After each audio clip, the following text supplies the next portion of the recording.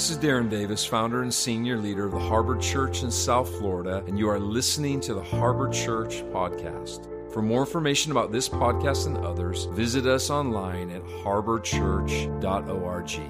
Enjoy the podcast. Hey everyone, it is a Harbor at Home Sunday, and I am so excited to be joining you in your small group. We are going to be celebrating Mother's Day today, and I just want to take a minute and just make a mention of something that we just saw on the video that we watched together.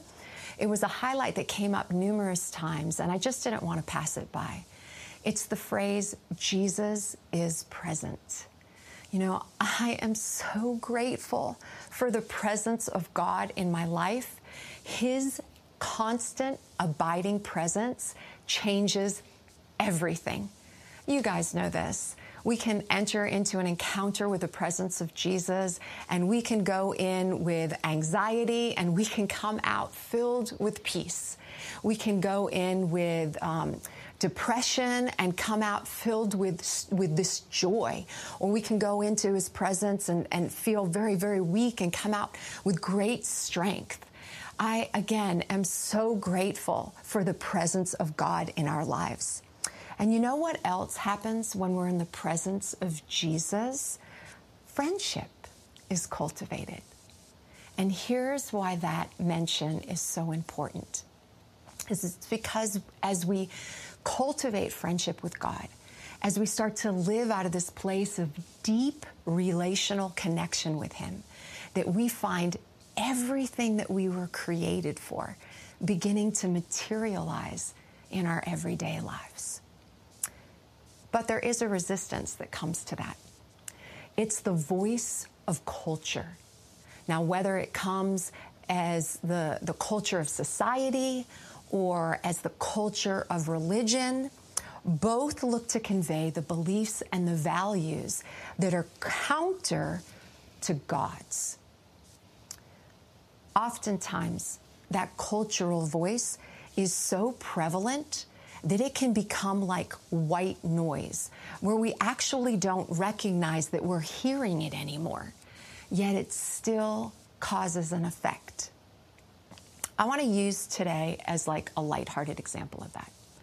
So today is Mother's Day, and there are going to be countless churches all over North America that are bringing a Mother's Day message to their congregants. And typically, one of three things is going to happen. First, for the men. Men hear Mother's Day message, and most of the time, they're going to tap out. Then we've got the women. Some are going to hear the phrase Mother's Day message, and they're going to be like, thank you, Jesus. This Sunday is all about me. I am going to hear something that is all about me today. But then there's also women who experience this invisible breeze of disappointment that can blow in. It usually hits it can hit a lot of the single gals or the married women who've experienced significant pain in relation to being a mom. But here's what I want to say to you. Everyone, no matter where you find yourself on that list today, I want you to stay engaged because God has something that he wants to speak to all of us. All right.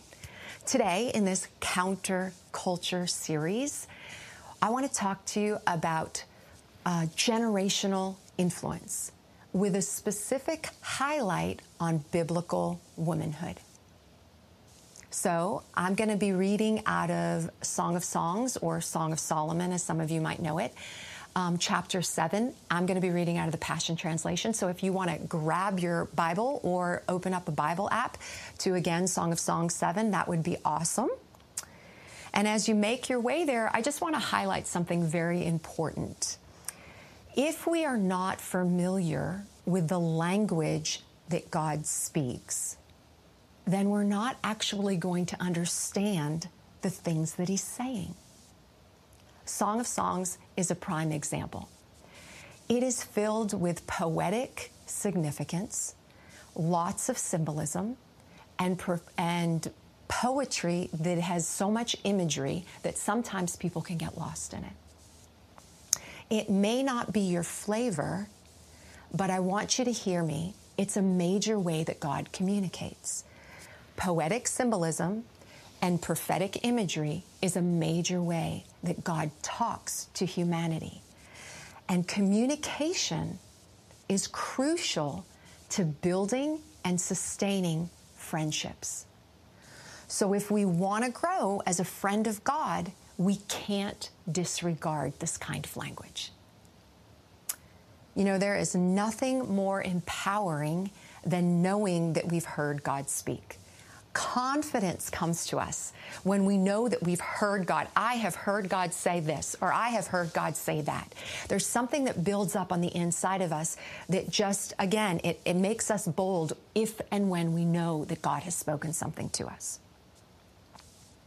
But my first time that I read the Bible, that I opened the Bible, it seemed like foreign language to me. I mean, I was reading it in English, but literally, as I'm reading the words, it could have been Japanese. I just couldn't understand what it was actually saying. I don't know if any of you guys can relate. But what I saw was parables. I saw poetry. I read stories that had seeds in them and water and oil. I was like, people would ask Jesus questions and Jesus would answer with another question. And I was like, what is going on? I had no grid for what was happening, what I was reading. But when I asked God to help me hear what he was actually saying, when I asked him to teach me his language, I began to understand. It didn't matter if it was my flavor or not. I was a hot mess, and God was speaking, and I needed to know what he was saying. So what's my point here this morning as we get ready to jump into the Word? My point is this. For those who don't don't have the flavor, don't have the love for the kind of language that I just mentioned, it's okay. But I want to suggest to you that you are like me. You need to hear God speak. And so I want to encourage you to ask Holy Spirit to teach you all the different ways that God speaks, to teach you to hear from his language so that you don't miss anything that he might want to say. All right. So Song of Songs, chapter 7, lots of symbolism. For those of you who aren't familiar with the song, I just want to give you a little bit of a couple of pointers, a couple of notes regarding it. So there's two major players in the Song of Song. The first one is the king, and the second one is the Shulamite. So the king represents God, and the Shulamite is symbolic of those who love him.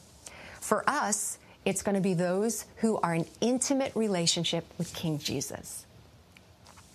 But there's also another term, a symbolic term that I want to mention right now. It's found in 3 different chapters of the Song of Songs, and the language has to do with the term mother. I want you to go and read it for yourself later. I don't have time to take you there now, but you can find it in chapters 3 and chapter 6 and in chapters 8. And when you do go there, here's my suggestion. I want you to view it view the term as a reference to the church. And I'm going to read a quote right now that gives you a little bit of an explanation as to why we want to read it that way. The quote goes like this: "The church, as the bride of Christ, is the womb in which the unbeliever encounters the good news and is given new birth by the Holy Spirit through the preaching of the word. As a mother, she nurtures and feeds with the pure milk of the gospel, and then the solid food of sound doctrine and discipleship. She guides with wisdom taught to her by the Holy Spirit from the Word of God. It is the very wisdom of the Father in Christ to whom she submits." Don't miss this. Since the church, which is the people of God, is being referenced in this way, that means that each of us, male, female, young, old, single, married, with kids, without kids, each of us carry a grace to leave a legacy of influence, to impart life, virtue, and maturity to the people around us. Let me show you. Let's read Song of Songs 7, first 3 verses. Verse 1 says, "How beautiful on the mountains are the sandaled feet of this one who brings such good news." Mountains. What mountains? Mountains of influence. That's wherever God's placed you, your family, your career, your church. This helps set the context, okay? It's not just a devotional dialogue. It's not just a prayer closet conversation. This is speaking of us being out in the world. And again, it's going back to us being people that bring generational influence. Let me keep showing you.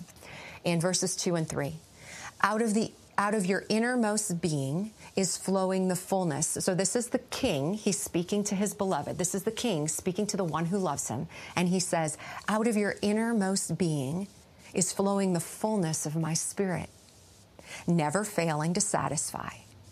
Within your womb, there is a birthing of harvest wheat. They are the sons and daughters nurtured by the purity that you impart. So let me ask you, what's the harvest that's being birthed based on this verse? Look at it again.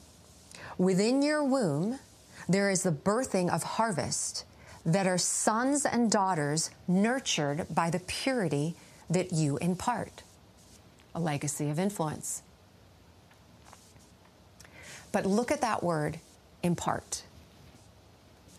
Impartation is an apostolic characteristic. Now stay with me, because this is where I want to bring in biblical womanhood. And this is where, when I started to pray regarding today's message, this Mother's Day message, that the phrase, the Holy Spirit started to stir things on the inside of me. The phrase that kept coming to me was apostolic mothers. Apostolic mothers. Now, let me just take a second to give definition to that so that you can hear what I mean and what I don't, okay? An apostle represents identity, or it references identity. An apostle is part of the fivefold. What I'm speaking about today is apostolic mothers. This is a grace for assignment. So as women within the church, Jesus sends us out into the world to positively affect relationships, circumstances, and situations that are all around us. And we do it with this supernatural empowerment from being friends of God, regardless of whether we're married or single, with kids or without. For the next few minutes, I want to just introduce you to 4 apostolic mothers that were highlighted to me in the scriptures. I don't have time to give you, read all of the verses that when they're introduced in the scripture. So what I'm going to do is I'm going to just say this, that they were all significantly influenced the relationships, situations, and circumstances of people around them, just like I mentioned that we are called to do. But it's noteworthy that when they did it, when they showed up on the scene and Scripture captures their story for the first time, none of them had children. And again, for the sake of time, I just need to give you their name, reference where we find them, and then what these women did. So the first one is Miriam. And she shows up in Numbers, or Exodus chapter 15, and we're introduced to her as a prophetess. She is part of a small leadership team overseeing a very large community of God's people. Miriam is number 1. The second apostolic mom I want to highlight is Huldah. You might not be familiar with her story. She's found in 2 Kings 22. She's a woman whose voice is used to influence the highest governmental leader or leaders of her day. And then there's Esther. She is the third apostolic mom that I want to introduce you to. Now, we all know her book, so she's most recognized or most famous for the queen who saves her people. But there's a couple of points that I want to mention to you regarding her that I think are noteworthy in themselves. And the first one is this. Esther was a girl that was no stranger to pain or heartache. The world had tried to steal her identity, and put her in situations that caused her great personal loss. But God had a call on her life.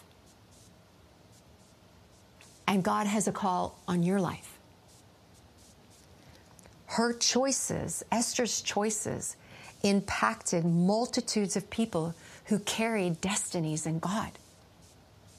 And I want to suggest that yours could too. Like, this is what you've been called to, this type, to levels of impact as well. It won't look exactly like anybody else's that you see in Scripture, but it's no less valuable. The fourth that I want to mention to you is Deborah. We find her story in Judges chapter 4 and Judges chapter 5. Obviously, because she's in Judges, we know that Deborah was a judge, but she was also a leader, a warrior, and a songwriter. Through wisdom and courage, she united people and brought them into great victory over their oppressors. But she was also a spiritual mother. And this is when Holy Spirit really began to stir me for today's message. I want you to read it with me. Judges chapter 5, verse 7 says this. Well, it shows us first how important apostolic mothers are. Read it with me. The valiant men ceased until Deborah arose as a mother in Israel. Stay with me here. Culture's limited view of motherhood, social culture and religious culture, is crippling not only the destiny of women, but the valiancy of the men around us. I want to tie it back into counterculture. Remember, the beliefs and the values that today's culture are speaking can become like white noise. They've been there for so long that we can go through life not even consciously recognizing them anymore, but there's always an effect. In the culture of the kingdom, everyone leaves a legacy.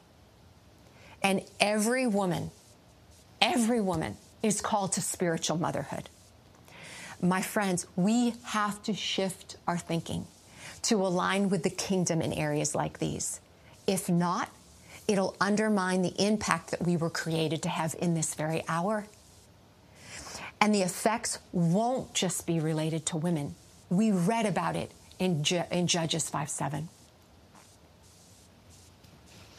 We're getting ready to wrap up. But as we do, I want to say a couple of things and then do something a little different than what we're used to. What I want to say is that one of the things, not the only thing, but one of the things that Holy Spirit is up to in this hour is realigning our understanding in the church to biblical womanhood. Proverbs 31, she's getting a makeover, and it's well-deserved. Women are going to be seen from God's perspective in the coming hours. And as women of influence, like the four that I mentioned just a moment ago, we are called to function with confidence in grace that has been given to us in every area that He places us in. And it can change from season to season, meaning our spaces, but the grace will continue to abide, and we need to partner with it. This is what God is up to. All right, so that little change, that little something that I just mentioned that we're going to do that's different than what we're used to in a Harbor at Home meeting like this. I want us, before I give you the questions for discussion, I want us to stand up right where you are. I'm going to wait for you. I want you to stand up wherever you are with your small group, everybody in the group. And I want you to go and I want you to lay hands on the shoulder of a woman that's in the room. I'll give you a second to do it. I'm gonna pause here because I want you to get up and I want you to go lay your hand on the shoulder of a woman that's in your group, because I want you to agree with me as I pray over them. Thank you, God. Thank you. Women of God, you have permission to be powerful. Do not believe the lie that you are not necessary to seeing people enter into the things that God has for them. You have been invited to partner with an apostolic grace to see God's kingdom come and His will be done right here on the earth in this generation. My encouragement to you is just to do it with Christ-like virtue. I say that you have already been graced for this, so grow as a friend of God, because that's where your confidence is going to come from. Rise up and function in the gifts that the Father has given you, in the places that He's planted you. If you don't, the generations around you will be negatively impacted. The men around you will be negatively impacted. I break off gender lies that the enemy has sown into you over the years.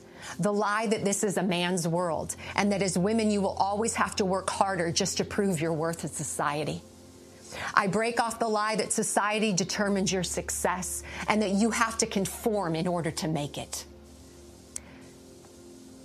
I speak blessing over your contribution as a woman. I say it is not less valuable than a man's. God, I thank you that the voices of women, the ones who are your friends, will begin to have a wider reach and a greater impact in the world around us.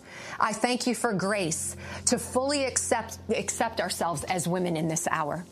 I thank you that out of our friendship with you, that we won't look for people or society to validate us any longer, but that our validation will come directly from Jesus. I'm breaking off the lie that women have heard in the past that says, don't push forward because men, society, and community are looking to hold you back. I break that off in the name of the Lord. I say that the Spirit of the living God is moving you forward in this hour. He is moving you into the destiny that the Father has for you at such a time as this, right where you're planted, single or married, with babies or without. If you're up all night because of those children, or if you're out all day busting it in your career, the planet needs who you are, and this is the hour when you step into the fullness of your identity in Jesus Christ. Both halves of the body must be empowered. They must stand in equality and humility in order for the fullness of the Father's presence to be realized in the earth. Everyone hearing my voice, men and women, this is your greatest hour. Go together in mutual submission and adoration as friends of God into the fullness of what He has destined for you.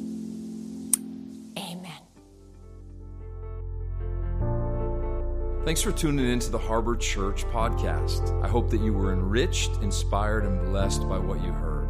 Please subscribe on the podcast app and be sure to follow us on Instagram, YouTube, Facebook, and Twitter. You can also download our Harbor Church mobile app. Thanks for listening, and we'll see you next time.